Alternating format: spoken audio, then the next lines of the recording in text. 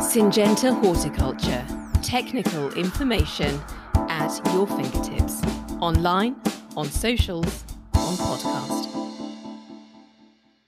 Understanding how fungicides work not only helps in the design of spray programs when new diseases or resistant strains of pathogen appear, it also helps you minimize the risk of fungicide resistance evolving in the first place.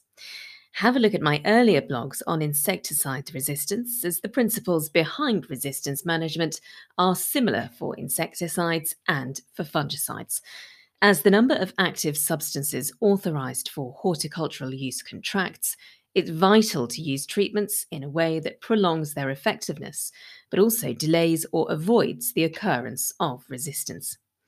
As with insecticide resistance in pests, a pathogen that develops resistance to a fungicide is often cross-resistant to others that share similar chemistry.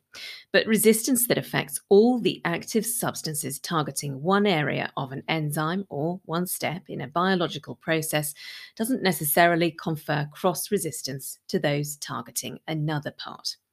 And in some cases, resistance to one group of actives can make the pathogen more sensitive to another. Some fungicides are formulated with two or more different actives, each with a different mode of action, more commonly so than in the case of insecticides. Now, these can be particularly useful in your resistance management strategy. Syngenta's switch, for example, contains cyprodinil, which interferes with the production of digestive enzymes by fungal cells, and also fludioxonil, which inhibits spore germination. A product's chemistry is just part of the story when it comes to juggling whether pathogens are likely to evolve resistance. Some species, or fungi, or oomycetes, are particularly prone to random mutations, any of which might make them less sensitive to a fungicide. And if they're particularly fast to reproduce, the resistance is more likely to spread. Resistance risks are also affected by factors such as the persistence of the fungicide on the crop or how frequently it's applied.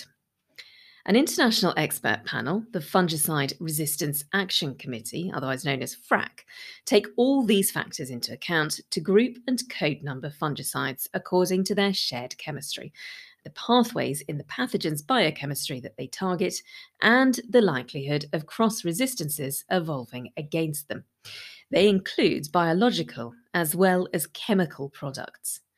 By selecting products with different FRAC codes, you can draw up spray programs and management strategies that minimize the resistance risk.